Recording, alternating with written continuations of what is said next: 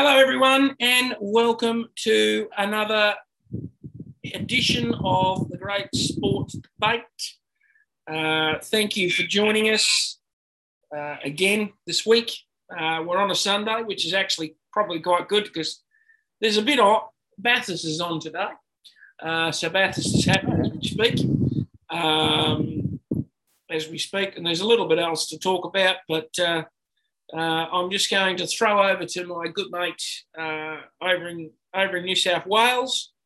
They're dealing again with an Omicron cluster, which is not good news. G'day, mate. How are you? Kieran? Oh, I'm all right, mate. Just got a little bit of a headache, but nothing too much. How you been? Not too bad. It's pretty warm here in Perth at the moment. It's been warm for the last few days. It'll be warm again today. We've certainly turned into the summer weather. That's for sure and certain. Any chance you can send some of that sun over to us? Because apparently there's been nothing but it's been cloudy the past couple of days, and they've been predicting rain, but it's been on and off slightly. But I just kind of just wish we had clear blue skies for at least more than 1 or 2 days.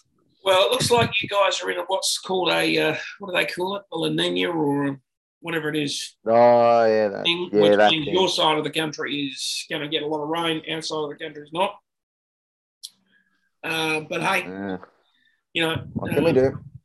I suspect we're heading for a warm Christmas here in Perth. I've got a feeling it's well and truly on the cards. Beginning of December, and we're already seeing signs of it. So I get the feeling that's what will be happening. But anyway, we'll see what happens. If you're with us and you're going to join us on Facebook today, please feel free to ask questions, make comments on anything we talk about throughout the program. Also, congratulations. And for us, we reached 500 subscribers on YouTube this week. We've actually gone past 500 subscribers. So that now is good news, and we want to. I thought we already did that a couple of weeks ago. We did that. We actually did that this week, and we're getting very, very close. So we just need a couple more subscribers on Facebook, and we have 1,000 We have 1,000 likes on Facebook. So just a couple more. That takes us past the magical 1,000 mark on Facebook as well. So hopefully we'll reach that in the next week or two as well. I ain't doing anything if we get 1,000 on either of them. I ain't doing anything. I mean, I know I promised I'd be singing a song if we got ourselves 100 on Sport Rex, but now we're not on Sport Rex. I ain't doing that there. Plus, I can't sing, so it's like I ain't doing that. The good news about reaching these milestones is it does help us in terms of our promotional reach. It does help us with some things along the way. You'll already noticed on our YouTube channel I now have the ability to put posts up and make general social media. Yeah. So you'll see some of those things coming up in the feed on our YouTube channel as well, advertising different things that are happening or different things that are coming up. Yes, I actually forgot. I actually knew that. I actually kind of keep forgetting to tell you because every time when we're talking, I'm like going, make sure to say, yeah, you can do that there, and then every time when we do talk, I'm like going, shit, I forget to tell him that. Anyway, getting into the sport, and there's been a bit that's happened, and there's a bit that's happening. Bathurst is obviously on right now. It's funny, we're not used to Bathurst in December. We're not used to it being here at this time of the year. We're normally used to it being in between the AFL Grand Final and the real start of the cricket season. It wasn't this year for COVID reasons, and it's been moved to December. Whether they leave it there, I don't know. Perhaps they should leave it there. It might give them a better chance of making sure that the weather is not as nasty as it can get up there on the mountain in and around the September-October period where they normally have it. It's not really captured the imagination of everyone either. I've got to admit, normally this time it does. It hasn't really this year. My new V8 supercars, I kind of forgot it was on. The cars haven't really captured the imagination. But anyway, last update, and this may have changed since I last checked in. Chaz Mostert, and his team, who got on pole, they were still leading the race, but it was early days when I checked in. So not sure where it is at this stage. But, yes, the Bathurst 1000 is underway. Obviously, a big race for car fans in Australia. Yeah. There are three things about an Australian summer to which you've got to know is the cricket, the tennis, and the Bathurst. now you can also you could now argue the A-League as well as also the NBL, but those three were the main three for quite some time. I'm just going to check in and see whether we've got a live update, whether we can get a Bathurst update, see what's happening. See if there's any news.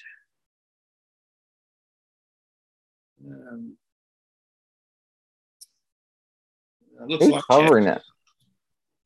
It looks like Chas Mostard's still out in front, and I'll just double check it. Who's covering it? I think it's Channel 7 that are still covering. Okay. Yeah, Chas Mostard's still in front. He still holds a 5-second lead, which is quite big up on the mountain over the rest of the field. So his car is still in front. They're about 5.5 seconds in front, which is quite a significant lead at this stage of the race. It is. Yeah, so we'll see how it goes. Of course, the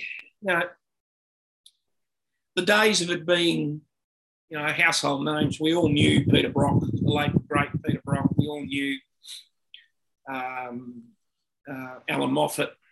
And we all knew that rivalry, Brock-Moffat.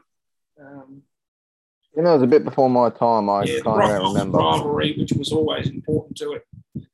Brock was always seen as the white hat. Moffat was always seen as the black hat. Moffat was in the Fords. Brock was in the Holdens. That was how it was seen. And you could have led with that. That was how it was seen. And of course, Moffat happened to come from Canada, but he spoke like an American, so they all assumed he was an American when he wasn't. The poor guy used to get labelled an American here in Australia. But they both had successful Bathurst times. But of course, can we ask Dave? David Petrozello, does that happen a lot? Can do. Dave has said that.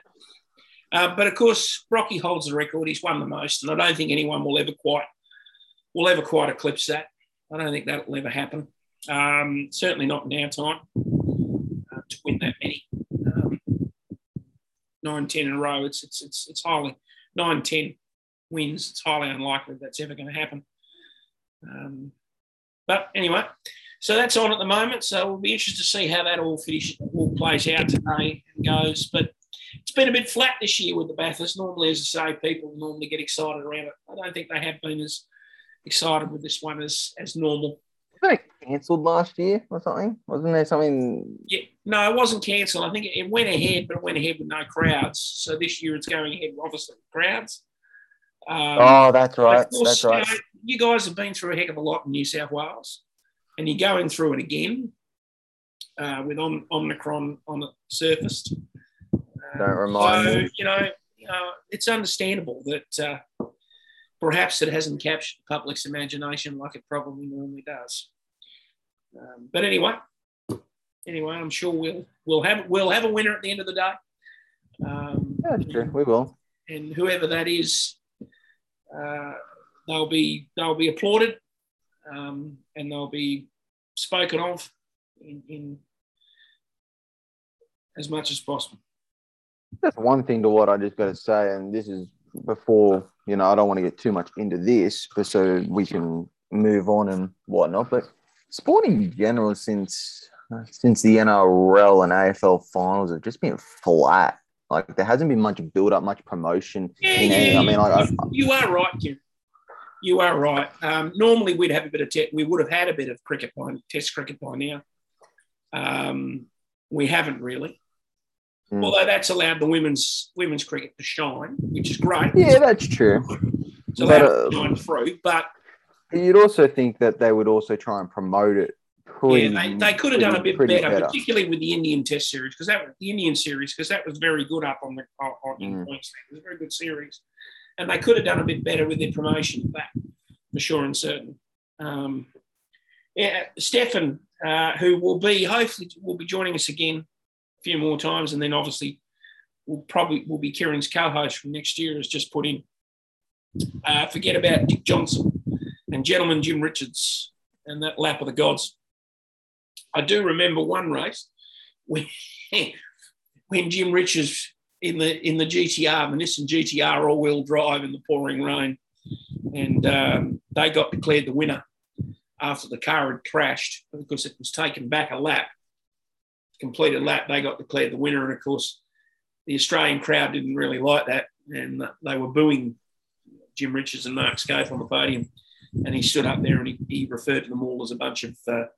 That's true. That's true.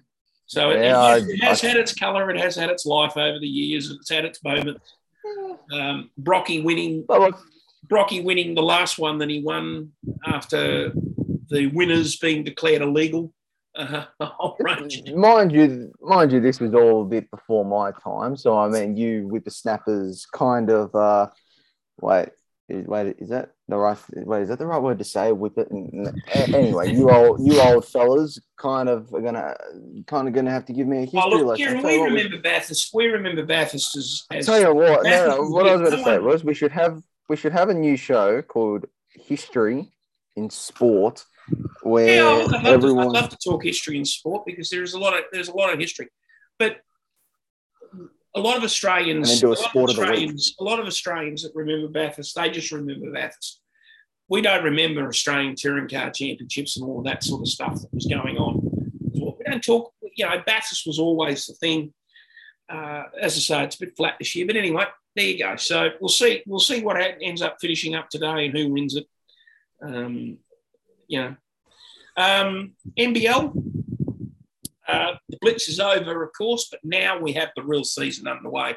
Now the real deal gets underway. And, well, I don't want to put too fine a point on it, but it's reverted to form and reverted to type. The Perth Wildcats came out of the blocks despite having an inconsistent pre-season. But I knew that was going to be the case because... How did Jack Jumpers go? Jack Jumpers had a great win in extra time, so they got away to a great start. How'd the Kings?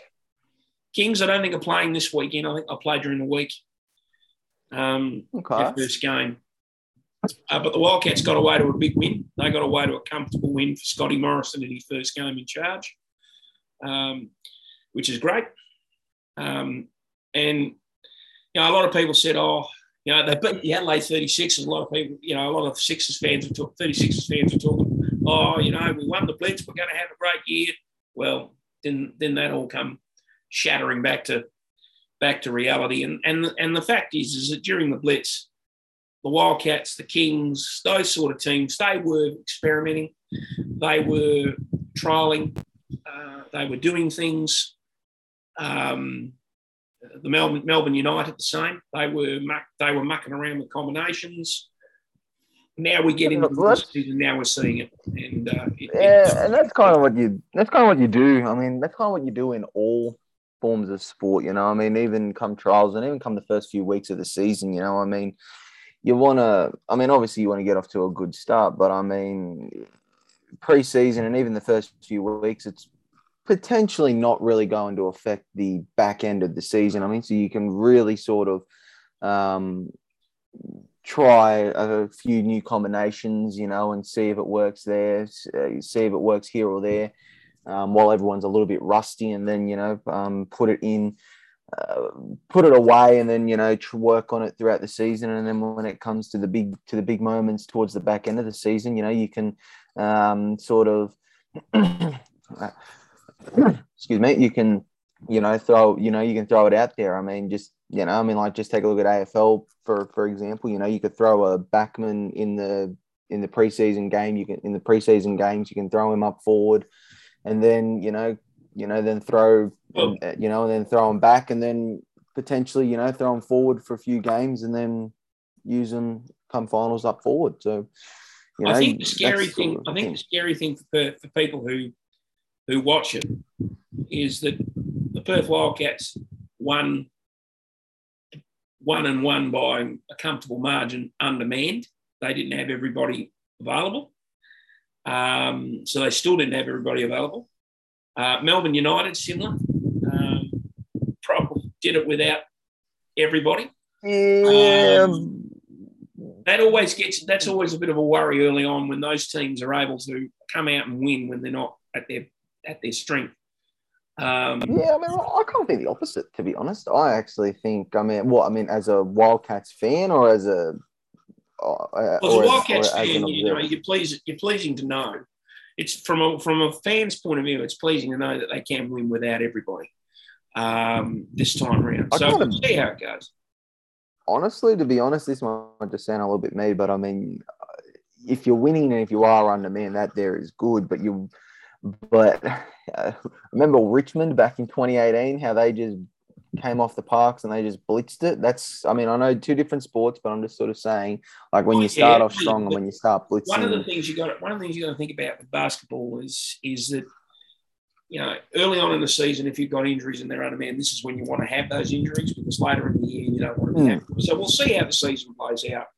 It's the first round. It's the first week of fixtures.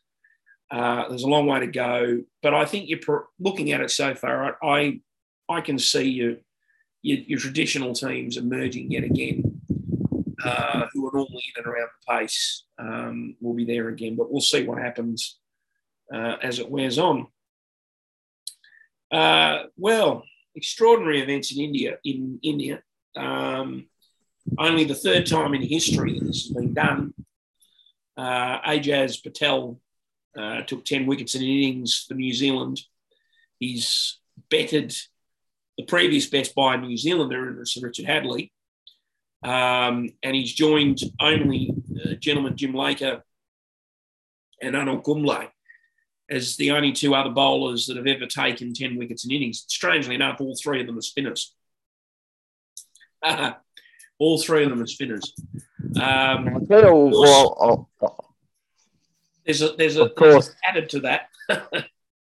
Of course, there is an added. Yeah, well, you could call it an encore to that. New Zealand got bowled out for 62, so yeah, that's the encore to that. For 69, so and they lead by 300 and something runs, but I only made about 300 in the first innings anyway.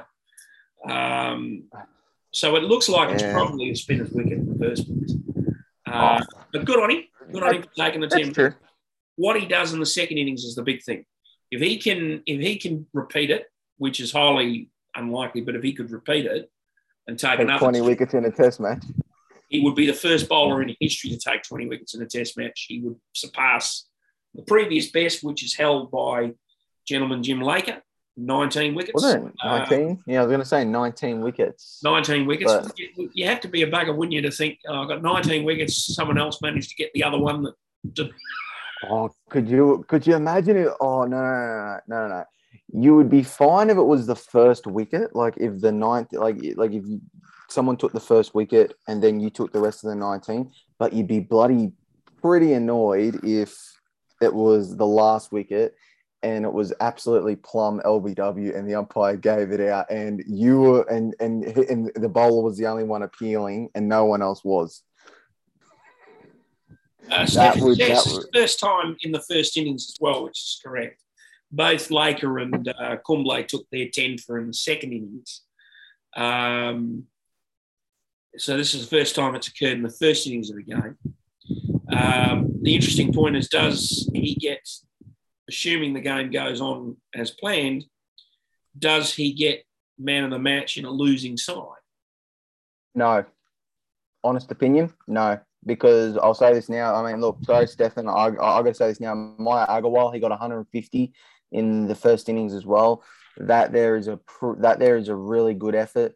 and that they really set the platform, to be honest, I think, for India to, I mean, sure, I mean, not Axel, I'm sure, I can't even pronounce his last name. I mean, not his last name, his first name, Ajara or Azar. Ajaz, I think Ajaz Patel. I mean, as much as Ajaz Patel, bowled and took the 10 wickets, I mean, Mayan Agarwal, set the scene. But I will say this now. Yes, it is another spinner, but I will say this now. If you are a team traveling to India, you've got to take a left arm spinner. You've got to take a left arm spinner, because earlier this year when I saw the Indian-England series, Ravi Ashwin did rip through the lineup, but there was another bowler, Axar Patel. Yes, Axar Patel. He was the left armer and he ripped through England. Ashwin, took his wickets and whatnot, but Patel was the one, as well as another, he was the one that was helping Ashwin as well take the wicket. So I think that if you're going to India, if you're looking at it, you go, okay, then Patel, Axar Patel, sorry. If you look at it and you go, okay, then Axar Patel at the start of the year, Ajaz Patel for New Zealand this year. Now you're probably thinking, okay then, when we go to India, we're picking a left armer. We're picking a left arm spinner. Like that there to me is what I now think you've got to do now. When you're playing against India. As for the test matches, I mean, you could argue India are one down, because Shubman Gill, we don't know if he's going to be coming back or not, because he is injured. So you could argue that Shubman Gill, if he doesn't come back, or if he's not required, but it really does. I can also, you could argue that maybe 9 wickets they could potentially help out, but I don't know. But I just sort of feel that India is also India's in a winnable position. Part of me also sort of feels, why didn't they enforce the follow-on? And I'm just reading Stefan's comments. If Ajaz gets a fifer in the second innings, then he should be considered for man of the match. Look, Stefan, I actually kind of think, to be honest, a man of the match in the losing side is actually a good thing. But I just look at it and I go, his batters didn't help him, didn't give him any help.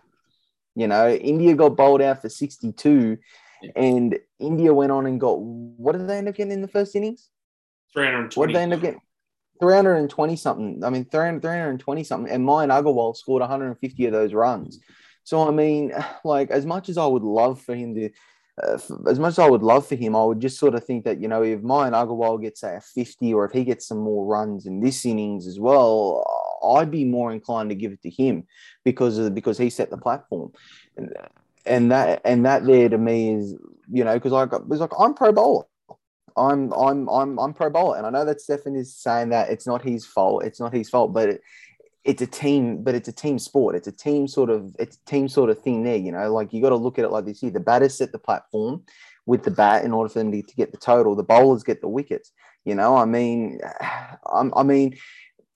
If India lose, look, if New Zealand go on and, if India go on and, let's say they get a lead of, I don't know, 400 or 500, and India and New Zealand get bowled out again for, say, under 100. Not going to happen, or it might, who knows.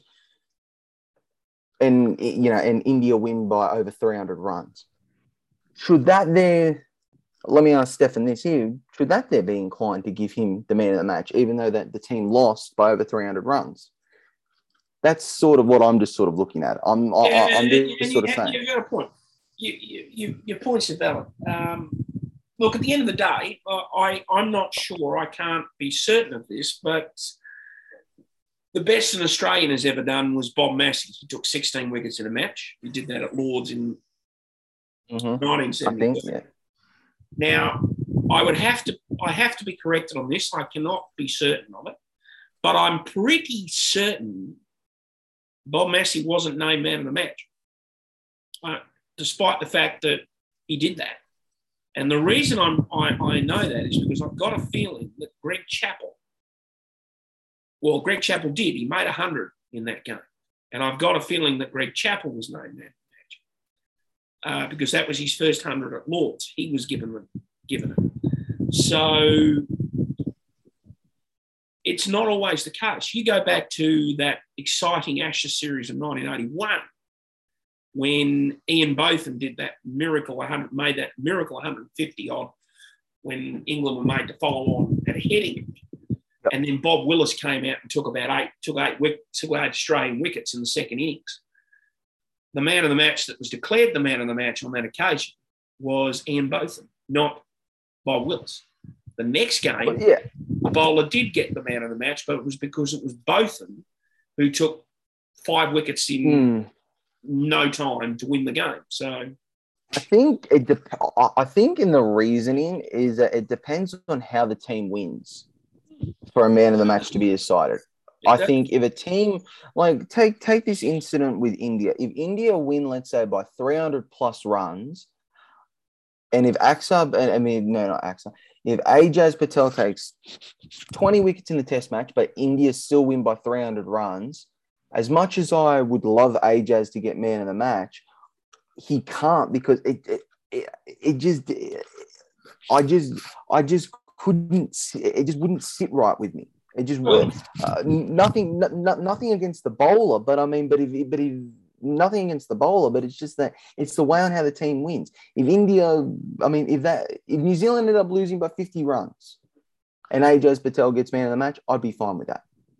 But I'm just sort of saying it's the way on our teams win that I think that teams should get man of the match, and I think.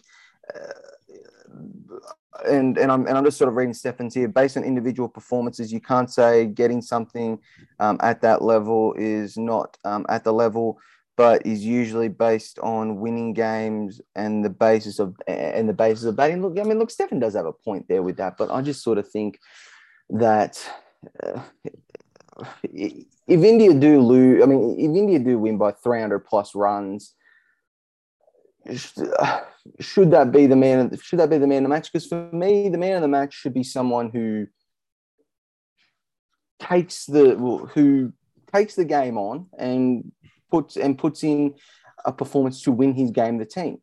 I mean, Ben Stokes in the Headingley Test match, I believe, wasn't he man of the match in that amazing? Yeah, correct.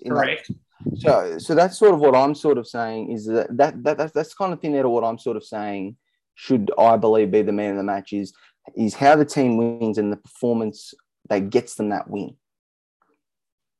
Not based on the performance. I mean, for instance, say in hockey, your sport, one of your main goal scorers scores 10 goals in a game, and yet they lose 10-11, and yet someone who sets up 7 of the opposition goals sets them up but doesn't score them but was the main playmaker. Should they get man of the match, or should the person that scored the most goals? Well, that's it. You know, it's a difficult thing. Mind you, you're talking about a couple of sports there that are slightly.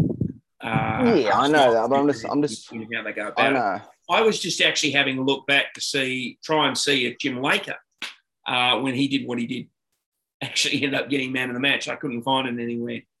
I will say this, but I will just quickly say this here, going off what Stefan said. If it's always based off individual performances, then basically what you'll be doing is you'll be looking at it from this here. You'll be going, okay, then let's add up all the bowlers' figures, let's add up all the batters' figures, let's add them up, let's add them all up, and then whoever's got the best one, whoever's took the most wickets gets man of the match, and whoever gets the most runs gets man of the match, and it doesn't really matter who. That's what you'd be doing. Well, we don't want to sit and have a huge debate over who who gets it. It was a remarkable achievement for him to get the 10 You wickets. think maybe we can maybe we can send this to Stefan and send the link to Stefan and get him just to join in because Look, we congratulate him. Look, to be honest, taking 10 wickets in a match. To be honest, taking 10 wickets in a match, that there is unheard of. 10 wickets in an innings is rare. Oh, yes, sorry, but 10 wickets in an innings, that is unheard of. Only two other bowlers have done that before him. He is now in high pristine territory. That is something there to which he can never take from, to which no one can take from him. If he takes another 10 wickets, he'll be the first bowler in history to ever take 20 wickets in a test match, something to which no one can ever take from him. I'm not saying that. I'm just saying that for man of the match, it shouldn't just be based on individual performance. Of course, because New Zealand scored as low as they did in the first innings, the likelihood of him being able to be in a position to get all 10 second time round, right? Because India are probably not going to bat terribly deep second time round. No, that's true. I think at this stage anyway. I think what I'd be doing if I was India. What day is this? What day is it in the test? I think they're only about the third day. So what I'd be doing if I was India, and this is just me thinking, crackpot theory here, but I'd be batting until what's the lead now? What's the lead now by India? I can confirm that. I'll go in and check it. Thank you. India now lead by 332 runs with 10 wickets in hand. 332, you say? Yeah. Yeah, so back till lunch, get above 400, then you bat until then you bat a little bit after lunch, get them just to get them out there, get them, bat. You could either do it one of two ways, bat as long as it possibly can to just wear them out for the next test match.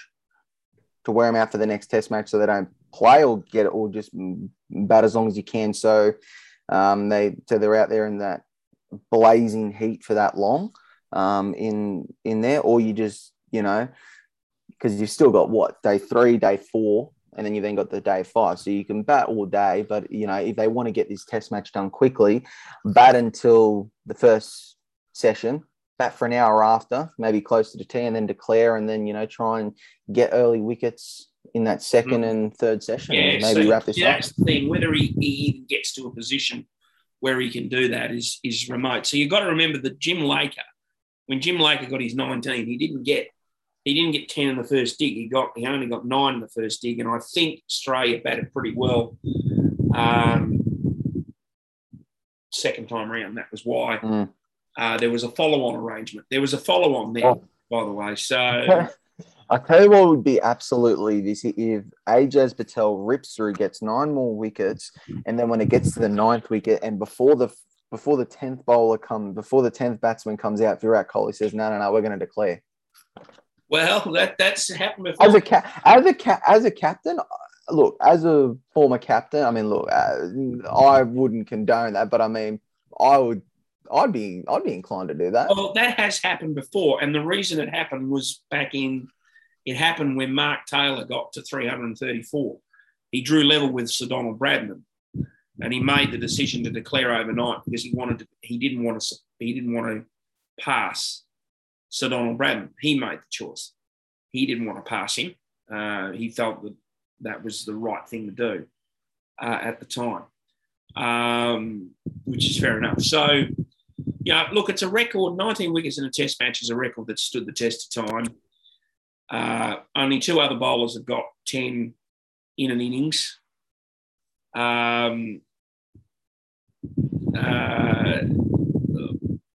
Look, I think. Or would that I would suspect Kieran. Look, I think the odds are the reality are that he may get some wickets in the second dig. That's a very good possibility. Mind you, you look at history, that doesn't always happen either. Glenn McGrath took 8 at Lords in one innings and then didn't take anything in the second innings. Yeah. So, it doesn't always happen that way. If he does, he'll certainly. If he look, I will say this: he's got to get 6. If he can get 6 wickets in the second innings, he'll draw level with Bob Massey, and that'll be an achievement in itself. But I will say this now. I mean, left armers over there in India. If you wanna play against India, if you want to win against India, you take a left armer. Yep, that's fair enough. Anyway, we'll see you what take happens. You take a left armer. Put it this way. So congratulations. The match. But yeah, the match is Go on, sorry. It is. But in all fairness, Ajaz Patel, congratulations. And you want to actually know something? 10 for what was it, 119? Was it? Yeah. He's got a bowling average for that innings of under 12. Yeah. Mind you, he doesn't have the best figures of the 10 for. The other two have got that. Yeah. But who cares? He's got the 10 for. Who cares? He's got 10 for. Yeah, he's got 10 for. It doesn't really matter. Mind you, Jim Lake has got the best figures. He took 10 for about 50 odd. I think it was 10 for 57 in the second dig.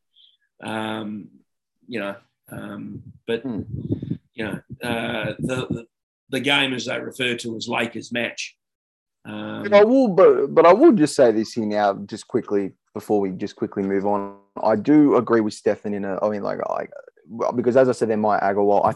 I think it's a little bit easier for batters to get man of the match than bowlers. Well, let's just say, you go back to Massey's test when he took 16 wickets at Lords in 1972. The best that's ever been done by an Australian in a test match. The man of the match went to Greg Chappell. Pretty sure of it. The man of the match went to Greg Chappell. So, it does happen.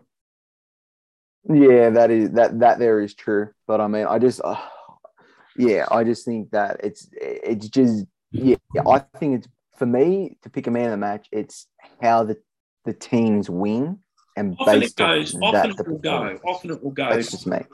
Often it will go to a performance that wins the game. Yes. That performance happens to come late in the game, like Botham's did in 81, and there's been others like that. That's who gets it, because they often win the match at their moment. You go back to, I can't remember who got man of the match in the amazing Adelaide performance. It might have been Shane Warne, and he got it because of that second innings performance when he basically... I think it was. I think it might have been. Hold on. He got it because of what he did to England in that second innings. Yeah, or the Mitchell Johnson in, I think it was the Melbourne, the MCG test match? Bowlers do get it, but they normally get it if they win a match. Yeah. At the right at the end. Because it's normally the thing that is burned in the minds. Whereas it's not always the case in other situations. Anyway, we'll move on from that. Anyway, congratulations. Let's move on. It looks like it's an interesting test match in itself. It is an interesting test match, to be honest. Which is a good thing. It's a good thing. AFL and AFLW have released their fixtures this week. I want to talk AFLW first because they released their fixtures. Traditionally, in the past, their first match has been at Princess Park or Icon Park or whatever they want to call that thing these days. But this time round, their first match is between St Kilda and Richmond at Frankston Oval in Frankston. Now, the reason for this is that Frankston Oval has very good lights, and it does. Excellent lights. I've been to Frankston Oval. I watch football at Frankston Oval, both during the day and at night. It does have excellent lights. The only thing I will say is that it also has another little bit of a problem. It's on a hill overlooking Port Phillip Bay. At night, it's going to be free. It's going to be freezing cold.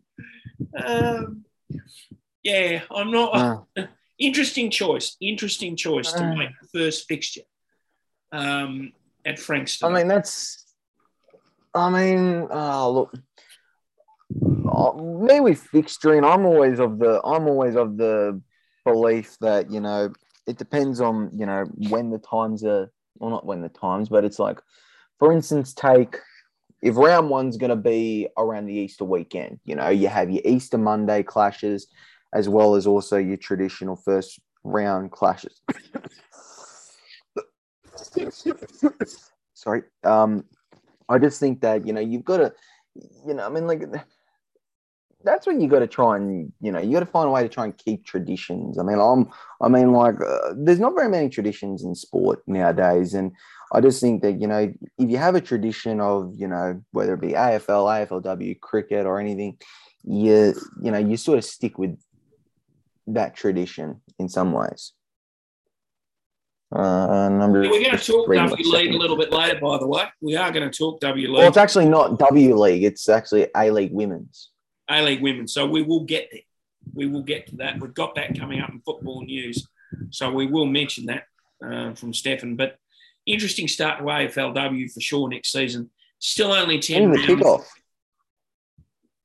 Around the usual time. It's not going to be, despite the requests for it to be a full season, it's still only 10 rounds. It's 10 rounds. It's one ladder and a final. Of course, the following year, that's when all 18 teams come in. So, but when is it going to start? I'm not 100% sure of the exact date. I'd have to go back and check that. Okay. Because I'm just sort of thinking, like what they could have done was, and this is just me, was that how many teams have they got in the season? How many teams have they got in the AFLW? 14 or 16? I don't think they're quite there yet. They go to 18 next year, I think. So, because Hawthorn and 4 other teams. Because what I was going to say was, if you had, Hawthorn and 3 other teams, I think. So, what you could do is, this is what I was thinking. You have 14 games. You play them in the first 14 rounds of the season. You then play the finals the same week with the AFL men's. Not the same week as the AFL men's, but 15, 16, 17. Then you have a week off for the men in between 17 and 18 if you wanted to. And then you play the W League Grand Final, the AFLW Grand Final that week. And then you resume the season. But I can confirm they're starting on the 7th of January. That early? And they're starting at Frankston Oval. But well 10 games... Well, 10 games actually does make sense as to why they would be starting it that early then, because, playing AFL in that heat, obviously the AFLW, they would have done that there before, but January, start of January, that's when it's really, really peaking hot. So, I can sort of understand as to why they made it 10 games, and I just hope that if they do extend it to more games, that they actually sort of maybe move it to the winter, because... Yeah, well, a lot of people have said that. A lot of people said that off the back of the fixtures, that they need to consider that when they get to 18 teams next year. They're not there this season coming. Do they have the conference system? Please no, no conferences this year. It's just a straight ladder. So that's good. We'll see how we go. But they're starting it, as I say, Frankston Oval, what they Frankston Oval call now, has been renamed Skybus Stadium. It's not really a stadium. It's an oval. A lovely place. Don't get me wrong. Frankston Oval's a lovely place. It's a lovely place to watch football. It's not a lovely place to watch football if it's pouring with rain or the wind's howling in off Port Phillip Bay. It can be quite unpleasant. And considering Melbourne, there's a fair to reasonable chance that at night the wind will be whirling in off Port Phillip Bay. So interesting. The AFL fixtures came out as well. They're going to have a huge, big festival of football over 8 days in Melbourne as part of the fixture. Can I just sort of say this? Why kick it off on a Wednesday? Yeah, well, I agree with you. That is an odd decision. Why kick it?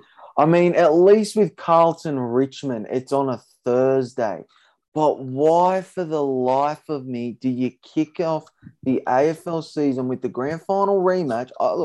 That there is even my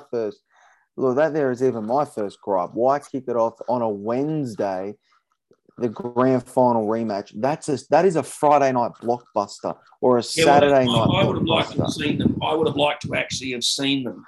See, in the past, that used to be tradition. The grand final rematch used to be the first game of the following season. Yeah, and they used to try to when it was VFL and here in WAFL, they would try to see if they could fixture that separately on a Friday night, away from the rest of the fixtures. It's interesting that they've done that, and it's a Wednesday night. Look, there's a strong possibility. Again, this all assumes one thing. This all assumes that everything's okay from a COVID point of view. So here's interesting. It will be interesting if that game on a Wednesday night. I think you'll probably find Western Bulldogs and Melbourne fans will pack it out because they didn't get the chance, particularly those in Melbourne didn't get the chance to see the grand final, so they will pack it out. But Wednesday night is an odd, very odd. I'd have Monday Night Football, honestly, than bloody a Wednesday night one, because I mean, that's just me. And every game in Melbourne first up is a bit of an odd move. But hey, look, that's the AFL. That's what they want to do. So we'll see how it all plays out. But anyway, we'll leave that one alone. We'll talk more about that as we get closer to it. But there you go. BBL. BBL starts tonight. Your Sixers are first up. Scorchers, I think, have the Heat as well coming up. So baseball gets underway. Yes. My beloved Sydney Sixers. I mean, to be honest, I'll say this to you now. If it wasn't for this show, or if it wasn't for the BBL starting tonight, because I've had a bit of a headache, I probably would have just laid in bed and probably just fallen off to sleep. But this show's got me going, as well as also with the fact that I want to watch the BBL. I want to watch my beloved Sixers. I am just super excited to watch it there. I want to see my boy Josh Philippe go ballistic. You know, I mean, he had a great season. He's had a great career at the Sixers, to be honest. You know, I mean, he's my favorite player. Yeah, James Vince is back. We just signed Chris Jordan as well. So I mean, you know, the Sixers I mean, look, I'm not going to be tooting our horns, you know, because, like, you know me, mate. I'm one of those people that always likes to dial everything down, tone everything down, and wait until we get into the nitty-gritty part of the season. But, yeah, I mean, it's, I just can't wait for it. And against the Melbourne Stars, I mean, the one thing that what I hope for is that the rain goes away. Well, it's a shorter... There's less fixtures over a similar. Is it less fixtures over a similar period of time or something like that? I'm not sure what it is. I think they play the same amount of games over a shorter period of time. Yeah, same amount of games over a short period of time, and they should do. To be honest, they should be playing. They did that in the IPL. Yeah, they did that in the IPL. Yeah, that's what they should be doing. They should be playing fixtures over a short period of time. People have said that for a long time now. The IPL, you're playing more games over a shorter period of time. I think in the IPL you play, like, I think there's a game on every day. I mean, or at least not. I mean, like, there's a game on at least every day until the final, or if they don't have a game every day, they have at least a game where they double up, where there's a double header, or there's a or something. That should be happening. Yeah, that should be happening. We should be getting the BBL season done and dusted so that you can get back to the rest of the domestic season and hopefully still have them, have it at a time when it's interesting. But anyway, so that gets underway. Obviously on Wednesday, the other thing in the grand final rematch between the Sixers and the Stars. That was yes, or was it the Scorchers we played last year? Oh, that's right, because the year before it was the Sixers and the Stars. That's right. See, don't even remember we often don't even remember who's. No. Well, when you've won 2 in a row, I mean, you sort of kind of forget. Yeah. Okay. That was a smart ass. That was a smart ass. No, I mean, honestly, don't get me wrong. Sixers have done well the last couple of years. Honestly, to be honest, the thing with me is that, even though we've won the competition the past 2 years, I always actually thought that the Sixers, that there were stronger teams. than the Sixers, and yet the Sixers were, I thought, a well-rounded squad. An Aussie dialing it down. Just seen a pig fly by. Thanks for that comment, Stefan. Thanks for that comment. Man, Stefan. Oh man, I am honestly well then, Stefan, mate, then you better look outside and you better see blimmin' pigs flying and whatnot, because I'm dialing it down. I'm playing it cool with the Sixers. You know, I'm playing everything down, you know. The other thing that's starting, it's a new season. The other thing that's starting on Wednesday, I refuse to talk about some of this, but I will. Yeah, the Ashes is starting. The Ashes. Yeah, we'll see how it goes. To be brutally honest, that's been underwhelming, to be quite frank. I think probably because of everything else that's gone on in and around it. That's been dreadfully underwhelming. Good luck to Alex Carey. Wish him all the very best. I'm not sure. As I say, my view on Alex remains out. I think he may well end up being a short stint keeper for the Australian team, because I think he may get found out at Test level. But we'll see. We'll see. We'll see how he goes. I'm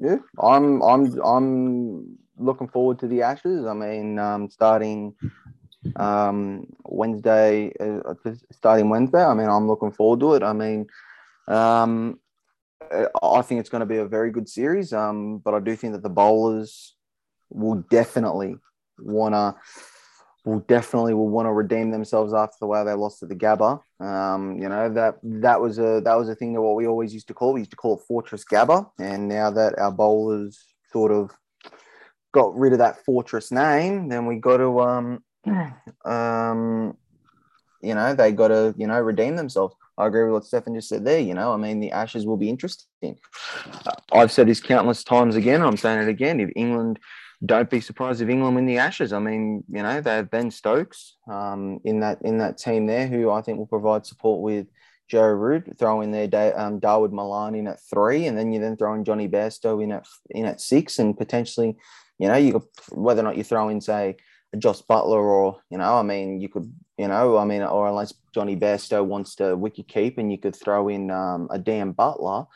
Not a Dan Butler, a Joss Butler. But unless you want Johnny Bairstow to wicket keep, and then you throw in a Dan Lawrence. It's up to that there. But yeah, it is going to be really interesting to actually just sort of see, because all the teams are. A lot of people, you might not know this, but England and Australia, I think, are even. I actually think, to be honest, whichever team gets off to the best start with the bat, because their bowling sides are pretty equal, and their middle orders are sort of very equal and similar, depending on who we pick at 5. It might come down to the openers on who gets the team off to the best start this year. You could be right, but we'll see what happens. It'll all unveil itself Wednesday morning. And also could come down to mind you, experience the captaincy. It may all unveil itself Wednesday morning, and again, it may all unveil itself under a cloud of rain. That's true. Which could be interesting. Yes, that could be very interesting. But anyway. We digress, and I'll talk about the other matter. But also, I'll just add in just quickly before we just move on. As I said there, it could come down to the openers, but it also could just come down to the captaincy. With an experienced captain in Joe Root, an inexperienced captain in Pat Cummins. So but I think that it's more so going. But I think more so it'll be the openers. I'll have a bit to say in my rant about the other matter to do with the last Test match. But it won't be aimed at its usual people, because we found out this week the reason why, and quite frankly, it's pathetic. But I just think, looking at the sides on paper, I think whoever gets off to the good start with the bat, being the openers, that'll decide it. Maybe even captain. You could well be right, Kieran. You could well be right. So we'll see how it all plays out. Now, talking tennis. Peng Shuai. Wasn't there a second phone call that they had? Yeah, look, she is she has appeared, but obviously the WTA are not convinced that she's not under duress. They have withdrawn their tournaments from China next year, which I think they had to do. I think they had to do that after they stuck their neck out. They had to do it. I think they've done the right thing in doing it. Yeah. I think they've done the right thing in doing it. It'll be interesting to see how this all plays out. I'm not convinced that while she's clearly alive and clearly wherever, I hate to say it, I'm not convinced that she's not under duress. I don't think the Chinese government have explained that away terribly well. But we'll see what happens. Obviously, I mean, I'm just saying this here now. Obviously, I kind of also feel a tiny bit sorry for the event planners in the whole with the, you know, that because like this, I understand where you're coming from and saying you feel a bit sorry for the event planners. I do get for the event planners, because, you know, and yeah, because I mean, like they're not the ones that did all this here, and the reason why the WTA are pulling out of it. No. The event planners, what they do is they plan the event. They also have to make sure housing, accommodations, and everything are right for the athletes. And you know, like those are the people who I feel sorry for, as well as also the athlete as well. You know, I mean, with everything that's gone on, I'm staying out of it with the comments. I'm just saying that with them looking at this here with the WTA. Pulling out from China, I just kind of feel sorry for the event planners because this is their life's work, and you know they would have already have had most of this stuff here under, you know, planned already or getting ready for it. So yeah, that's all that I'm just sort of saying. So, but we need to remember too that it is a communist country. Most of those event planners that you're referring to will be government officials. More than likely. So at the end of the day, yeah, true. You know, there are some slightly the interesting point. The ICC are the quiet diplomats on the situation as well with the winter games in a couple of months. I think this is on the agenda. I know the ICC are the IOC. The IOC are in the background trying to are having conversations around this. And I know the ICC, I know other nations as well are doing some stuff in relation to the other little bit of a problem child at the moment, which is Afghanistan. So that's interesting. You know, I think sport has a role to play. Sport does have a role to play in putting pressure on. Sport does have the power of empowering and lifting up individuals and communities. And it does have a role to play. So it'll be interesting to see how it all plays out. It all plays out. Man, I mean, part of me just sort of thinks if this was in Australia and they took a tournament away from Australia, and if you were the event planner for that happened in Australia, you were the event planner, and if this happened in Australia, if you were the event planner, you'd be knocking on the door and you'd be blasting your head off at whoever was the reason that it got taken off. Absolutely. But of course, in Australia, they can do that. They can do that without the fear of being locked up and stuck in an internment camp.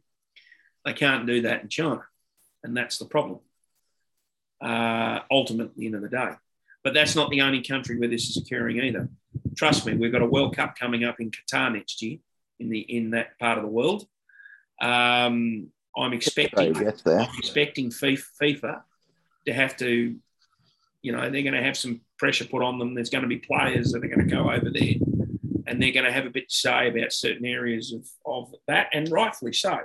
As I keep saying, these sporting organisations can't continue to have policies around inclusion, equity, diversity, all this stuff, and just be all talk, and then go and have tournaments and things in these countries, and then wonder why they get backlash. But anyway, that's another topic, and it's another discussion, and it's something that we will discuss. But In other news on the tennis front, Davis Cup final will go ahead. It's between Russia and Croatia. Serbia got knocked out. Novak Djokovic got beaten. So the Russians go through. Not that many people are going to pay much attention to it, to be brutally frank. The Davis Cup's lost its appeal, but anyway. And, of course, Novak's father's come out and said that he probably won't be at the Australian Open. It's funny, you know. It is funny. When he said that, there wasn't exactly – no one was exactly running with disappointment at the thought of it.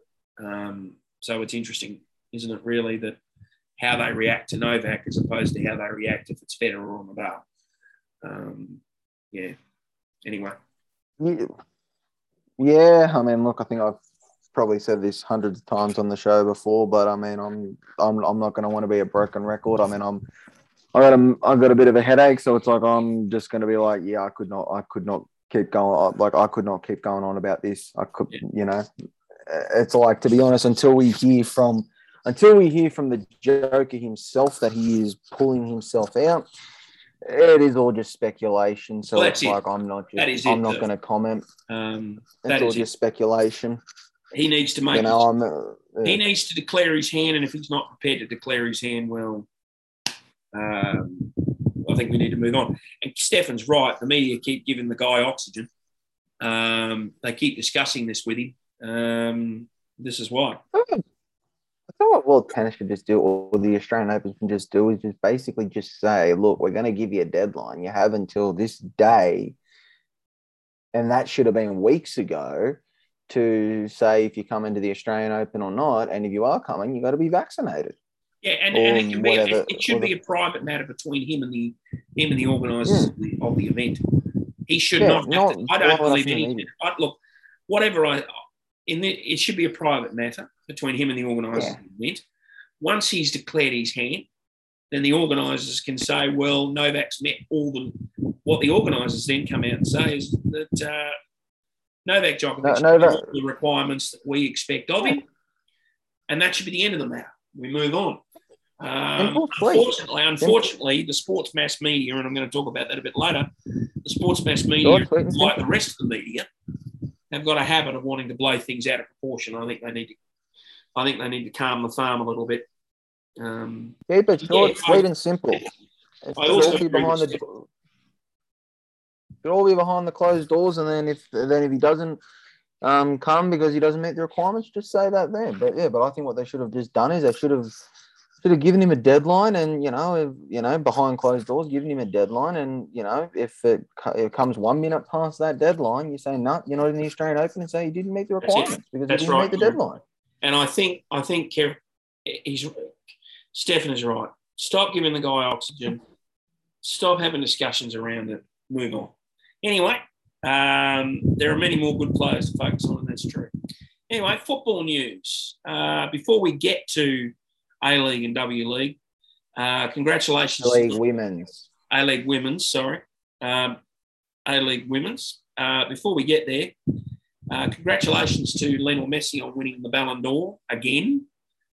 Oh, there was constant. I mean, when I found that out, I mean, the amount of on Twitter, on Facebook, I mean, it just blew up. People were saying yes, he was rightfully deserving. Others saying it was there were other more better candidates. It was just like, it was one of those things there where this is the great old debate. These awards never I mean, but it was one of the. To be honest, it was one of those things there where if he won it, there was going to be mass uproar. Or not mass uproar, but fans divided. And if he didn't win it, there were going to be there where fans would be divided. So it's like, but I was just like, when I saw the comments, I was just like going, wow. Like so many people there saying, yes, he deserved it. Others saying no. Others were saying other players. Others were saying, yes, he did. I was just like going, holy moly. Well, we're going to congratulate him because that's the thing you do. We're going to congratulate him because that's the thing you do. And congratulations on winning it. Yet again. And it's seven. Seven of them. So, that's a pretty significant achievement in itself. Cristiano Ronaldo, I think, hasn't Ronaldo won 4 or 5, yes. and hasn't who was wasn't Maradona the other one that's won Maradona like 3 or 4? He won 3 or 4. So this guy's supplanted both of them well and truly. So, good on him. Congratulations to him. And well done. Congratulations. The issue around the England soccer match, the England. What about Sam Kerr? Yeah. I forgot about that. Good on Sam. Didn't she win the female Ballon d'Or? I didn't think she did. Or did she come runner up? I think she Who came won runner up. Who won the female Ballon d'Or? I would have to check that. I'll go. I thought it was Sam Kerr. That's why I said Sam Kerr. Hold on.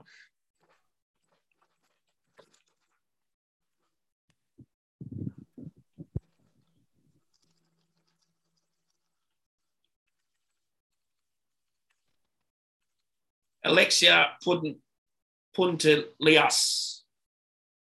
Oh, that's it. Yes. On the female Ballon d'Or. Yes, that's right. But didn't Sam Kerr win something? Because I heard that she won something. Yeah, I'm not sure on that.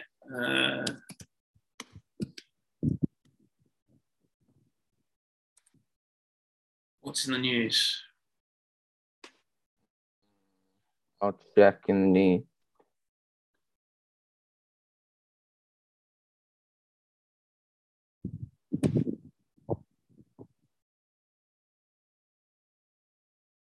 I could have been wrong. There's nothing in my news feed at the moment around that. Oh well, I could have been wrong.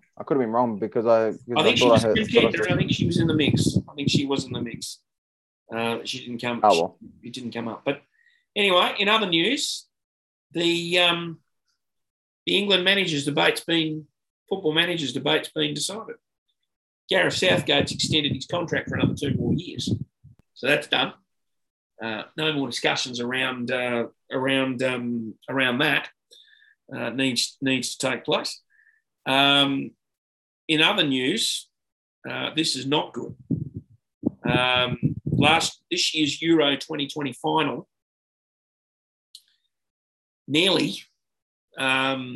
could have nearly ended up as another Hillsborough disaster, on the equivalent of what happened at Hillsborough all those years ago.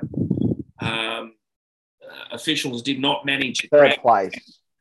Huh? That's who Sam Kerr. Third place, Sam Kerr. Yes, third place. Okay. That's who. Anyway, Euro 2020.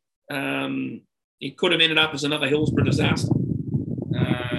Security did not manage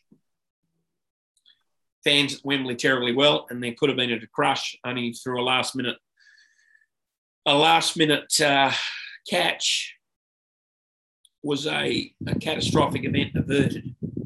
So there's a bit of discussion around this, and there's more to play out on it for sure and certain. Sorry. So what happened? Sorry, I was looking at the Ballon d'Or thing. They allowed. What I gather is the crowds were allowed in where they shouldn't have been, to enter where they shouldn't have been in the lead up to the final. And this could have caused a stampede and a crush within Wembley on that day. And they said that it would have been if it had happened, had not an official averted it, it could have ended up being as bad as what happened in Hillsborough all those years ago. But the officials, as you said, they averted it. So one official. One official averted. So we saw it happening. So I mean, it was averted, but it just makes you wonder. It just makes you wonder that if he, had he went down and tied his shoelaces and his phone rang and he went the other way, what could have happened? It makes you wonder. Yes, what could have happened? So they've got some work to do around that, and there's been some recommendations out of this report. And there'll be some changes around that. Stadium security, stadium security. Looking at A-League and A-League Women's, it's almost a process safety failure.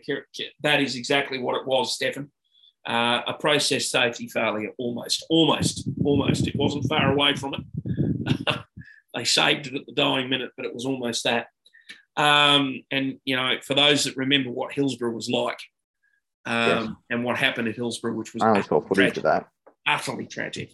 This would have been, to think that this would have happened, could happen again in the modern day is extraordinary. So, hopefully they'll sort this out and it will not occur in the future. Looking at A-League and looking at A-League W or A-League Women's, Perth Glory had a good win last night in the A-League Women's. They came from behind to win 2-1. Fantastic result for them. Some other good results around A-League and A-League Women's. What have you seen, Servo? Have you managed to catch any of it? Well, to be honest, I mean, I actually kind of wish that they would actually, with the A-League, actually find a way. I mean, on the stream, I mean, on Paramount, I mean, they put it up when the next games are, but they put it up on the, like, there needs to be, but they have it on I'm just like, it's one of those things there to which kind of needs a little bit more tinkering, I think. And also, yeah, there's been stuff that's going on there with Paramount and on that there. Mind you, the app is very good. It's actually very high quality. The football, I mean, I watched, I think, Perth Glory. We not the recent one, but the one that we played. I think it was I think it was against. We were in Melbourne at the time. We were playing one of the teams, and the quality was actually good. Paramount was streaming it very good. So, yeah, but. I mean, that's just the one. I mean, I kind of would like to actually know I kind of would like it on the app where they actually show you the fixtures, so you can actually watch ahead, so you can actually plan ahead. Do you think it's going to be successful, or do you think this move to Paramount's not going to be as successful as it should? I think it's successful. I think it's very successful. I think when you actually look at it like this here, I think it is very successful. I just think that it needs a little bit more tinkering with it, which, I mean, it's live sport. I mean, I think based on internet connections, qualities could, come down a little bit. I mean, up and down, that's just based on the user. But I just think what they kind of just need to do is, and I think that they're starting to do that there, is leading up to the week. So, I mean, come around Thursday, Friday, or Wednesday, Thursday, they tell you that it comes A-League. Then it then says the Friday game, which is after that game, the very next day, it then shows you what after that game's played. So on Saturday, it says the game is at this time. But I think they just kind of, I think what they should also do is have the full fixture on the app, which like they might, but I can't seem to find it. So. But in other things too, congratulations to the Phoenix women, their first game in the A-League W, and they had a win. So they had a great start their campaign, which is fantastic as well. So it's great to see them get a win. I like A-League. I like A-League W, and I recommend that people should get down and watch it because there's some really good football. Interesting. The US women's national team came here, played the Matildas. I think made it very clear who is still one of the best teams in the world in doing it. I think what it did show, looking at the match, there was a draw in one, and we obviously got beaten, I think, in one of the others. We didn't beat them. I think what it does show is that whilst we are, like you say, whilst we are closer, we've still got some way to go. And you are right. If they fall again, how long before we start saying this so-called golden generation And the fact that we are so close. I mean, look, people could just sort of say, oh, but, but the men, we didn't say this year against the men and with the men's golden generation. But the difference between us and the men was the fact that, yes, we got to the World Cup. Yes, it was our golden generation, but we weren't in the position where we could actually try and win World Cups, win massive, major, big silverware during our goal. Whereas the Matildas are. And I'm just sort of looking at it like this here. Genderless, I'm looking at this from a pure sports perspective. If you were to look at this team and to sort of say, okay, then this is their golden period, and if they don't win any silverware, would you still call this a success? Like, for instance, take the Lance Franklin thing with the Sydney Swans. If the Sydney Swans do not win a flag with Lance Franklin, do you call that a success or do you call that a failure? A success off the field, yes. Oh yeah, of course. But a success on the field, would you call that a success on the field or a failure? You go back, you look at you cite that, and the success off the field of the Lockett period at Sydney was the same thing. It was a success on the field. It wasn't a success. The Lockett Roos era. They did make they did make a grand final with Tony there, but they didn't win it. So so you can say the same thing about that. I think with the women, that's the thing we've got to remember here. The Matildas are actually in a position where they could win a World Cup. All due respect to Socceroos, the Socceroos are not really in a position where they can. I'll say this to you now. If in our lifetime, if there's any team that is closer to winning in both our lifetimes a soccer World Cup, it'd be the women it'd be the women. The women are more closer than the men in our life. The other thing we've got to remember is currently the men have what? Yes, people say, oh, but the men have won a silverware. They won an Asian Cup, but they won it where? At home, on home soil. Yes. When everything was probably going for them, and in the final, they got lucky. You go and look at that final that they played all that time ago in the Asian Cup final. They got lucky in that final. It could have gone the other way, and their opponent in that final was probably the better team. So, and this is where the Matildas have to sort of, I'm not going to say get lucky, but they're going to have to do kind of what the soccer. They kind of have to do what the Socceroos did in the Asian Cup, in the fact that yes, it was the home soil. Well, that's right, Kieran. Stefan's right. Both New Zealand and Australia have to do well here. They're both in contention. They've both got a chance. And they have to get this right because, this is an historic moment. And it wouldn't be good if the Matildas, the All Whites, the Matildas, got bundled out in the group phase. Didn't make it. It would be like in the Women's World Cup final last year in the cricket, Women's World Cup final last year. It would be like if the Australian women's got knocked out of the group stage before even making it. And you go back, and I make this point, you go back to the 92 World Cup here in Australia. The Australian men's cricket team, who were the world champions at the time they'd won the previous World Cup, didn't make the finals. Didn't really change the outcome. Crowd still turned up. But it did have an impact. And that's the thing you've got to remember. So we're not trying to put pressure on the Matildas, but the point we're making. There is always that added pressure of playing at home, wanting to win at home. There's just something more special at that there. I mean, like how I said there, with the Women's World Cup last year in cricket. Had Australia got knocked out early then, the headlights would have been on that Australian cricket team. Yes. Whereas because we've won it, it's a historic day and changing history. I mean, like 80,000 at that ground there at the MCG. It was just like enormous. So it's like you got to look at it as the fact that yes, if you are playing at home, there is that added pressure and you're going to get scrutinized more. Yeah. And New Zealand made the 92 finals. They were the co-host on that occasion as they were last time. And they made the final in 92. And that huge crowd in New Zealand for that final. Australia didn't. Come forward 2015 was a different story. But anyway, so it'll be interesting to see how it all goes. It'll be interesting to see what happens in the world of football over the next few We build up, obviously, for the biggest event. You start. Right. I know. I know with my head, I know my headache and whatnot. I probably shouldn't be saying this or rambling on, but should we be raising alarm bells now? Yeah, no. We've still got another year. It's 2023. So we'll see where we are.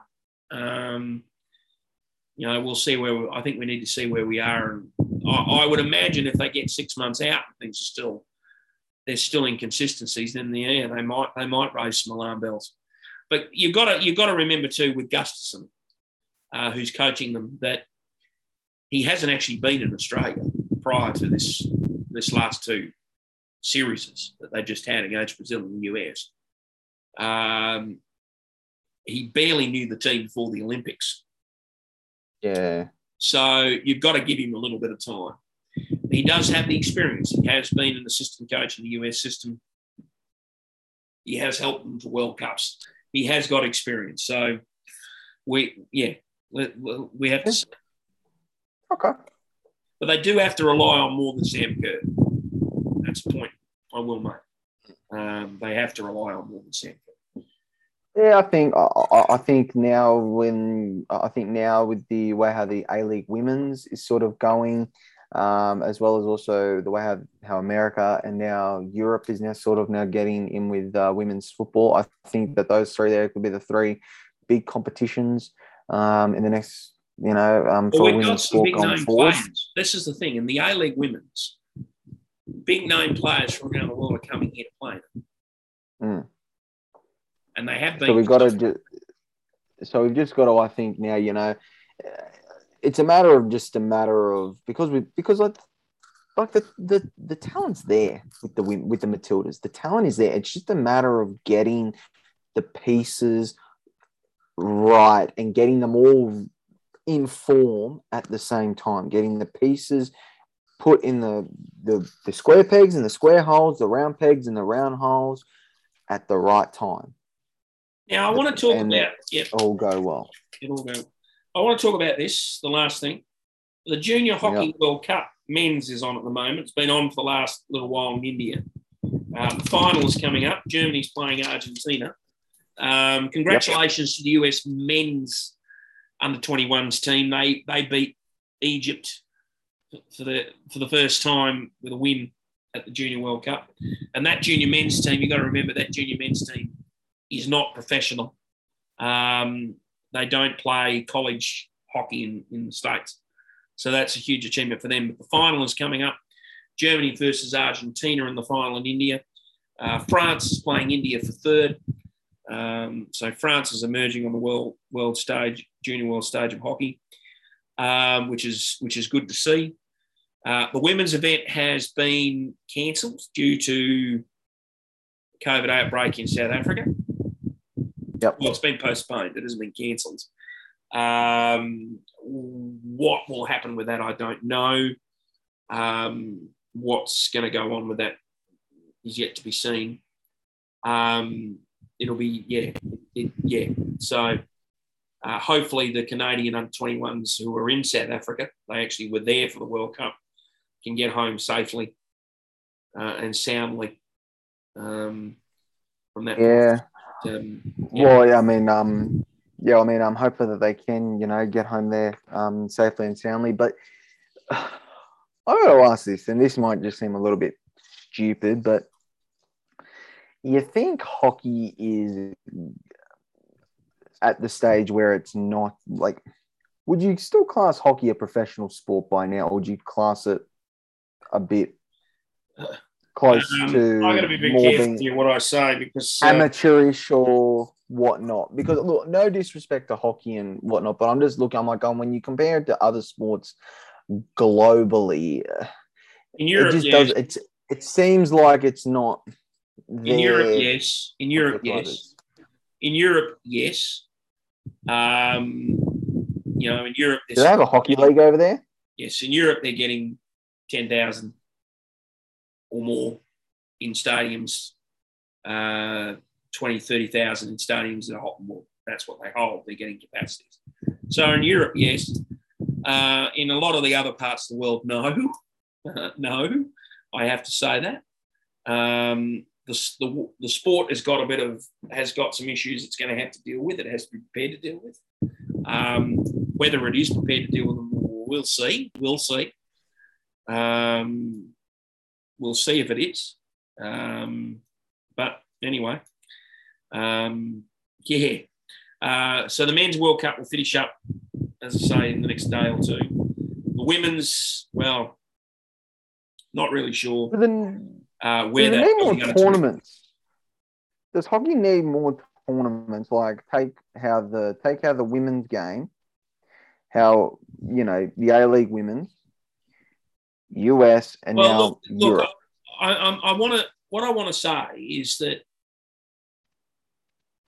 here in Australia we had 2 years ago before COVID they launched the Hockey One League. And they got it up and running. And for 2 years now, they've cancelled it. Cancelled it again this year. Australia should have been at the Under-21 Men's World Cup. It should have been. It's choosing not to send a team. It's choosing not to. New Zealand as well, by the way, are in this as well. They're not choosing either.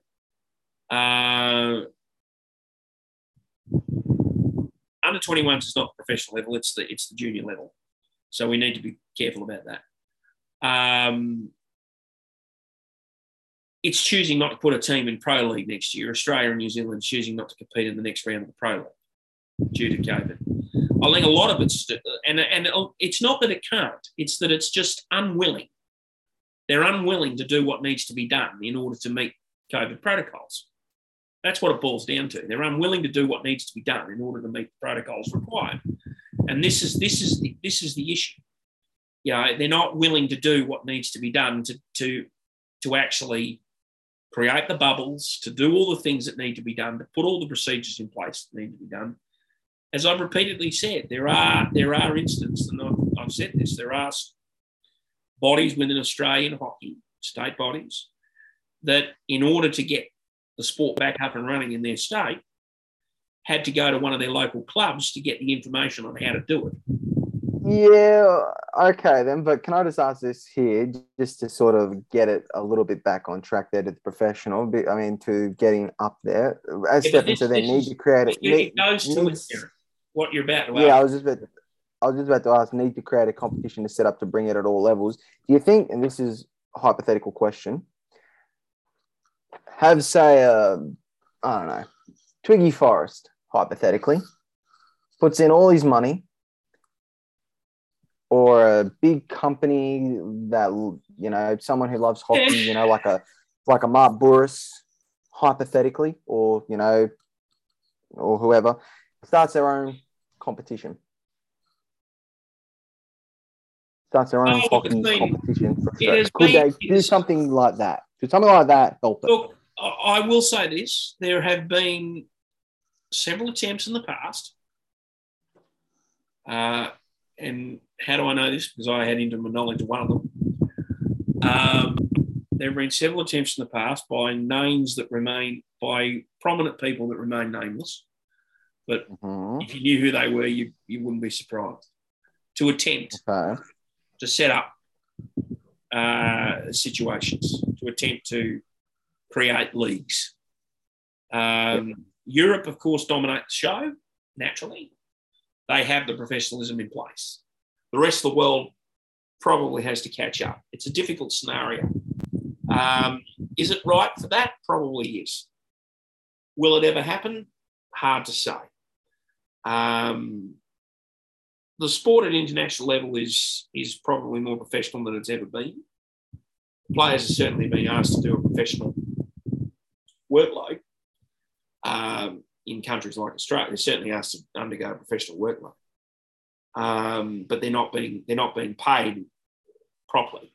That's one thing. So funding is a bit of an issue, but we don't want to digress. So in your answer to your question, if someone decided right now here in Australia, or even here in Australia and New Zealand, decided to fund a rebel competition, so to speak, I think it could well come about. It could well come about. One good bit of news that has come out of all of and it. Mind you, even though I was just pulling those names out of my backside because I couldn't honestly think of two other names that were like that could fund it. Well, when we're off air, Kieran, I'll divulge to you. I'll divulge what I know. But I'm not going to divulge it. Because the people I know. You going to send me an NDA? The people I know. Yeah. Anyway. But it's he's a prominent New Zealander. Huh? You got to understand with the sport of hockey, and I think you need to understand is that there are a lot of people involved running the game of hockey around the world that aren't actually running the game for the betterment of the sport. They're running the game for the betterment of themselves. And then you also can go into places like Pakistan where there's no interest, it's non-existent. India is not what it seems to be either. A lot of people talk about the situations in India, but there's a lot of issues in India too. So, the sport is at a crossroads. It does have some serious decisions to make. What I always say is it's not the institutions. FIH, Hockey Australia, Hockey WA, whoever. I don't have a problem with them. The institution, the body. I think we need to consider who's running the show. That's what needs. Fair point. But that's my view anyway. Moving on. So that brings us to the end of that part of the show. But before we get to Kieran's part, I want to talk about next week's show because this is very important. Next week on the show, we're going to be announcing the opening of. You've just got an answer from Stefan there. A lot of people are happy with the status quo. They are happy with the status quo. Indoor hockey, Kieran. Indoor hockey is an example of that, just getting back to this quickly. They play indoor hockey in Europe. Very, very big. They have crowds of 60, 70,000 in indoor arenas watching indoor hockey. It's a regular occurrence. So there you go. So the game is marketable. It is. So what are we announcing? Okay, so what we're announcing next week, the second Grassroots Sports Awards. We're announcing that they will open. Nominations will be taken. There's going to be a new process around it. So next week's show, there'll be an announcement of the award categories, the process for nomination. There's going to be a new process for nomination. There's also going to be a new process for how many nominees go forward in each category. So that's being announced next week on the show. And as part of that, we're also announcing when the awards will take place. The awards are going to take place next year around the time of Big G Sports Global's second birthday. So please tell me we're not doing. Please tell me we're not doing a 2 day stream. These are later. The awards are later, and there's going to be announcements around what we're going to be doing because there's a few things not so much about the awards, but there will be future announcements around other. Please tell me we're not doing things that will be happening. No 24-hour broadcast and all that. No, I mean I was about to say a 48-hour broadcast. No, none of that. Don't worry, none of that. Good. But there's going to be we're going to celebrate a few things a bit more and try to look at how we can raise some money for different young small organisations out there, etc. So that the Grassroots Sports Awards announcement of the awards opening up for nominations will be next week's show. Anyway. Moving on to Kieran's segment of the show. Over to Kieran. Just quickly, also, just a quick shout out to Aline Aish, who passed away, former England female cricketer. Yes. From 1911 to 2021. I think she, if I'm looking at this here right. Yes, because 1911 to 2021. So 110 passed away at 110. So just just thought I'd just say that there. I mean, like one of the oldest of all time, and also of female cricket, and So that there is what I just thought I should just say there.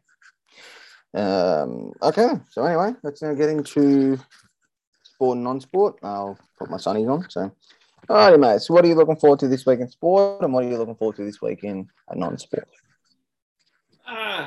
From a sports point of view, what am I looking forward to in sport? Well, surprisingly, it's not the Ashes I'm looking forward to directly. I'm not really looking forward to any of that side of it. Not 48, 72. Dial it down, Kieran. Oh, good God, Stefan. We'll do a 72 hour. We'll do a 72-hour one. I'll do the first 24. You do the second 20. You know what? We'll do a 70. You know what? We'll do a whole week. We'll do it for the whole week. We'll start on Sunday, and then we'll end it at the end of the following Sunday. That's what we'll do. We'll pass on that. So from a sports point of view, what I am looking forward to is to see what was I going to say? There is something I'm looking forward to. From a sports point of view, I just lost my train of thought. Sorry. Blame that on Stefan. Geez, aren't you going to miss us next? Geez, aren't you going to miss this next year? I'll still be around. I know. Farewell tour. It's coming. The farewell tour is coming to an end soon. Okay, you want me to say my sport? You go first. I got to have a bit of a think here. I've forgotten my train of thought. You go. Okay, well, I'm looking forward to obviously watching the Ashes. So, but I'm also looking forward to watching the Sydney Sixers play tonight, the Big Bash, and I'm looking forward to seeing if my boy Josh Philippe can go and score some runs, and see if my beloved Sixers can maybe go on and try and see if they can win. But but then again, if we don't, it's early on in the season. So yeah, but if we can get off to a decent start, our players get a bit in form and whatnot, then hopefully we can. But that's what I'm looking forward to in sport. Well, I'm looking forward to a non-sport. What's your sport? Because I can't think of anything to love. What's your sport? What's your sport? What am I looking forward to in sport? Well, strangely enough, from a sports point of view, I honestly don't think there's much for me this week. I'll be looking forward to in the non-sporting perspective. This is kind of a bit of a sport thing, but I just saw that the new Cricket 22 game has come out, so I think I might see if I could take a quick look at that and see what's going on. I mean, although you got to wait until January for it to come out on the Switch, but that, and also I might read a few books. I mean, nothing really for non-sport, except for I'm looking forward to the Ashes and my beloved Sydney Sixers. From a sports point of view, I guess I'm looking forward to what we'll announce next week around the Grassroots Sports Awards and all of that.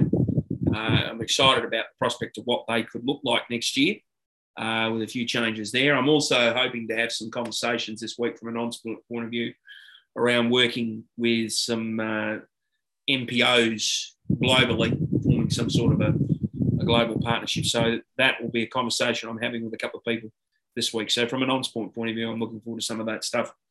That's it, pretty much. Well, then, mate, your sure thing, your Doomsday and your Friday. Oh, not your Friday. Bloody hell, your Sunday love. Sure thing. A Ford or a Holden will win Bathurst today. Good God. Good God. Go on.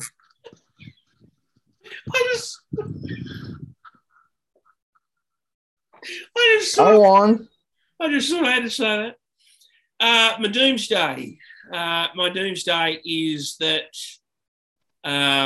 England pummel Australia in the first test of the Ashes and go on, and that will trigger some doubts in a lot of people's minds around where Australia's at from a cricketing point of view. I got a good doomsday, and Stefan, and this is just Stefan. I think I think there will be.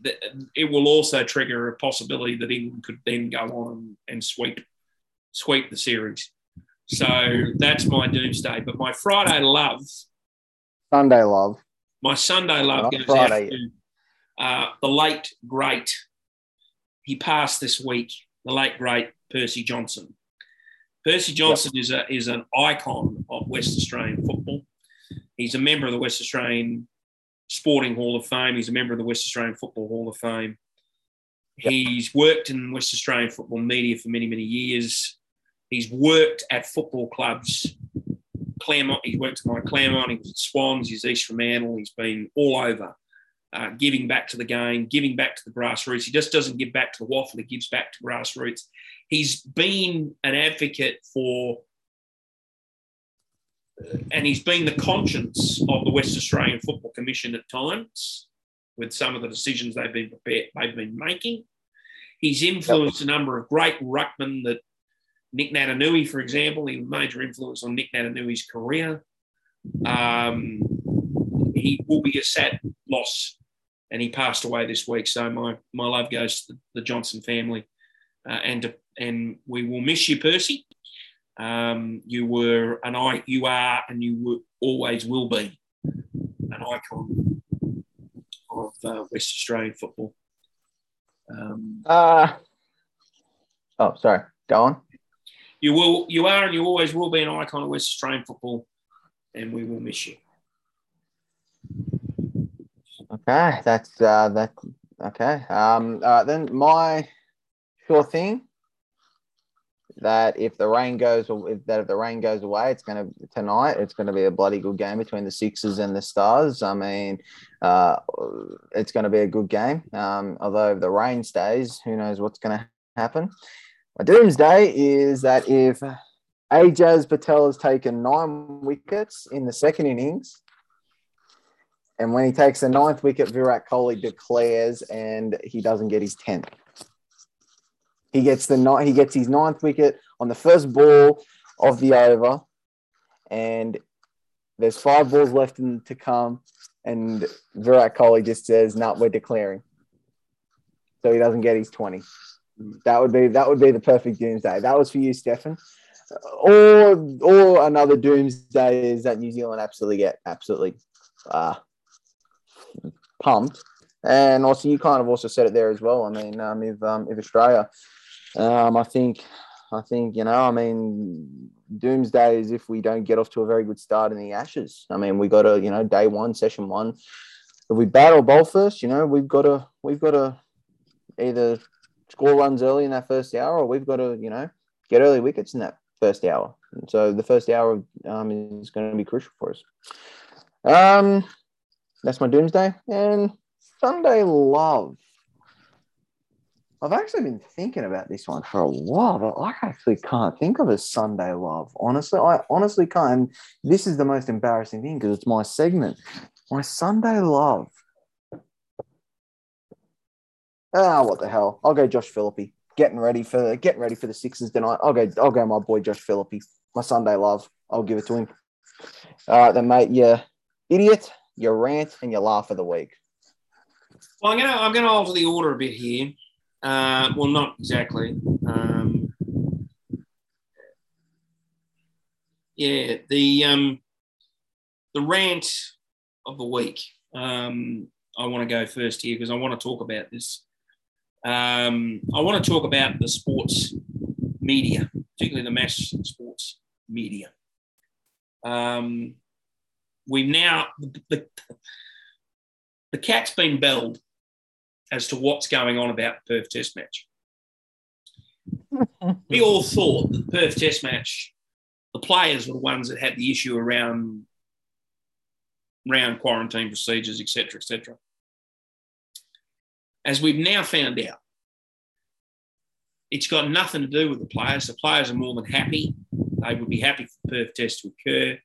They would be happy to follow procedures. They'd be happy to do everything they're asked to do.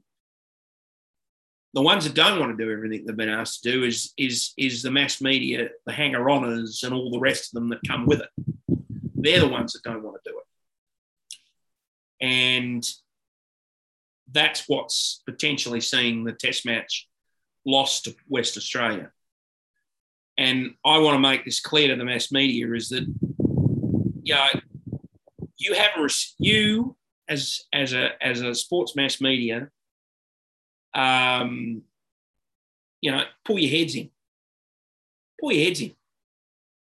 It's not just over this, it's over everything. You need to pull your heads in. Media in general needs to pull their heads in around COVID, but the sports mass media particularly needs to pull its head in. It needs to start thinking about the bigger picture. It needs to start thinking about the bigger issue. Health and well-being of people comes first, not whether you can go and attend some $150 a head function with 50 different wines and 4 different courses, et cetera, without wearing a mask or whatever it is that you want to do. I'm pretty sure that you could cover the Test match from wherever you are. You don't need to be in Perth to do it. And I want to also include in this those running the game. It's ironic, isn't it, that now you have a problem with wanting to come to Perth for this Test match, yet you held a BBL final here. We've had an AFL grand final here. The Perth Wildcats are playing the first 4 weeks of the season here. We've had A-League games here, et cetera, et cetera. It's all been done while the border's been shut. It's all been done under COVID protocols. But for some reason, you don't want to do it. And the cat's been belled. It's got nothing to do with the players. The players are happy to be here. The players are happy to follow procedures. It's the hanger-oners. It's all the rest of you. The people who don't, quite frankly, don't matter. Don't matter. Really don't matter. You're the ones that have the problem. So I just want to say to the sports mass media, if West Australia, I just want to say to the West Australian public, if we lose this Test match, we don't blame the Premier of West Australia. I'm going to blame the sports mass media, News Corp, Channel 9, Channel 7, all the hanger-oners that hang around this. I'm going to blame them. I'm going to put this firmly at the feet of those running the game. And I say to all WACA members out there, if this Test match doesn't go ahead in Perth and we don't get other games, BBL, etc., I'd be going to the WACA and demanding your membership back. Because quite frankly, what are you paying for? What are you paying for? Nothing, pretty much. So, yeah, that's my rant. My rant is that, don't accuse the WA government and Mark McGowan of being the problem when it's clear what the real problem is here is that you guys don't want to do what you're supposed to do. Just quickly, breaking news. Pat Cummins told media today Travis Head has won the race to the number 5 batting spot, while Mitchell Starc will play. Well, that was inevitable. But anyway, that's my rant. My idiot of the week. Well, I hate to do this to him, but as much as I have a lot of respect for JL, standing and praying that Mark McGowan lowers the border. Yeah, like I say, it's not Mark McGowan's responsibility to make sure that they comply. It's his boss's responsibility to make sure that they comply with COVID protocols. So he needs to be in the ear of them, not in the ear of not doing what he's done. So, what did JL do? Huh? What did he do? He just came on and said, "Oh, please, Mark McGowan." Well, it's got nothing to do with Mark McGowan. Mark McGowan is not the one at fault here, as I say. As it turns out, we now know what the problem is. So I hate to say to JL, you really didn't. You really looked a bit foolish when you did that this week. You're my fool of the week. You looked a bit foolish. And I guess my laugh of the week is it again. It probably all relates. Cricket Australia turning around and saying, oh, well, the reason there's not going to be a test match in Perth is to do with the border restrictions. No, it's to do with the fact that you aren't prepared to do what's correct and put the procedures in place. And in fact, as we now know, and we both said it on this program before, why are you doing your conversations now? The test match is due in January and you're having your conversations now. Where was the conversation 12 months ago when you knew this was likely? You knew this was going to happen. You didn't do it. And, well, I'm afraid you firmly get my laugh of the week because you're nothing but a joke. You're nothing but a joke. Okay. So, okay then. We on? Okay, yes. My one. All right then. Oh no, so I thought that you were still done. No. We've said it before I'm just saying, Kieran. We've said it before I know. I'm basically saying had they stuck to the original schedule, like what they did all those years ago, this test match would have been and done by weeks ago. Yeah, we said that. Kieran. And that's what makes it so laughable. That's what makes it laughable. So my idiots of the week. Yeah, there's plenty of sandpaper over here. They'll be able to get it at Bunnings. Oh man, I tell you what. Some of the actually. Oh man, I actually got a good laugh of the way. But where was I'm trying to find it. Where was my idiot? It was somewhere around here. Where was it? Oh man, I had it. I had it on my phone.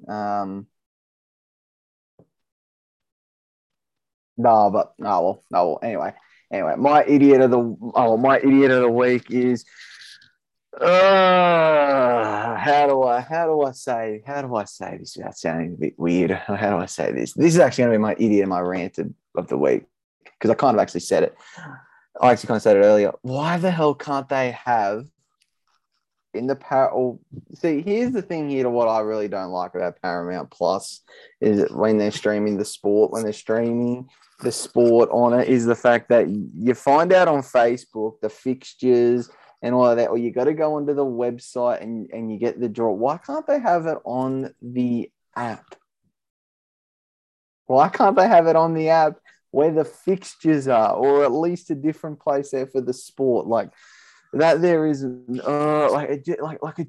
driving me a little bit insane because I sometimes forget when it's on and when I'm watching it, I'm like, because when the Socceroos were playing, I was like going, shit, the Socceroos are playing tonight, and it came up there. I'm like, oh shit, I forgot about that. And then when it then tells me what games, I'm like, oh shit. So there's my rant of the week, idiot of the week. Well, I don't really have an idiot of the week, so I'm going to say two laughs of the week. I'm going to say two laughs of the week, and actually, these are actually kind of funny. This one here is I'm saying. This laugh of the week is absolutely hilarious. A kid wanted an iPad for Christmas from his grandma, and she got and he writes, "Thanks for the iPad, Grandma," and it's an eye patch. And it's an eye patch. I just sent it to you. Yeah, I've seen it. And my second laugh of the week, and this is actually a thing to which I hope happens. It is a thing because, as you know, I'm a huge Gordon Ramsay fan. I absolutely do love Gordon Ramsay and whatnot. And it's why Gordon Ramsay should be the next James Bond. And this and these are the reasons why. Way more intimidating than any Bond. Kind of looks like Daniel Craig as is. Gets livid over lamb sauce. Imagine his reaction to actual crimes. He's British, so there's that. And this is my favorite one. Not only would he defeat any terrorists, he'd embarrass them and make them question their career choice. Whoever made that, I swear to God, has made my week, made my day. That is the most funniest the other Friday, the other Sunday funny we forget about that one. That one's quite funny. The one I sent you, the woman woman or the guy, the farmer, yeah, brings up the police about his farm being robbed. And the police say, well, look, we haven't got anyone to send around right at the moment. So then he goes out, rings them back up and says, I've just shot them. Next thing you know, there's everybody there, swap the whole bit. And they arrest the people, and the policeman turns around and says, I thought you said you'd shot them. And the woman turns around and says, I thought you said there was no one available. Yes, but that is my laugh of the week. My first laugh was the eye patch one, but also there are also some cool videos, I mean, of the catch of the summer, what I think has already been dubbed as. But the one that takes the cake, I was pissing myself laughing when I saw this here for hours on it. Was the Gordon Ramsay one, because I'm a huge Gordon Ramsay fan. I absolutely love him. I mean, if I got a chance to have a talk with Gordon Ramsay, I would absolutely love to. But yeah, that there made me chuckle. The Gordon Ramsay for James Bond. And to be honest, if it happens, I would actually watch. I would actually go to the film. I'll actually go to the premiere, and I would actually sit there and watch it and whatnot. But the last stop point absolutely got me hilarious. But the third and the last one gets livid over lamb sauce. Imagine his reaction to crime, and not only would he defeat any bad people, he'd embarrass them and make them question their career choice. Those two there just got me pissing myself laughing. So yeah. Well, that brings us to the end of another show. I say this every time, and I'm going to say it again, that we need to, there's a lot going on around elite sport in this country. There's a lot happening. We've seen a lot happen. But we need to keep it in perspective. We need to remind ourselves that first world problems that we might be having are minor compared to problems that others in the world are having today. And we need to always remember that. We need to have a smile on our face as much as possible, because a smile costs nothing. And we need to, and I say this very, very clearly and I said this before in the rant, I say this to the media, just calm down. Just calm down. Do things, keep things in proportion, keep things in perspective going forward. Anyway, that brings us to the end of the show. Thank you, Kieran. Thank you for being a part of it. Thank you to everyone. Stay safe. What am I trying to do? Get yourselves please go and get yourselves vaccinated. It's vitally important that you do. And we'll catch you all again next week for the Great Sports Debate. Peace out, folks.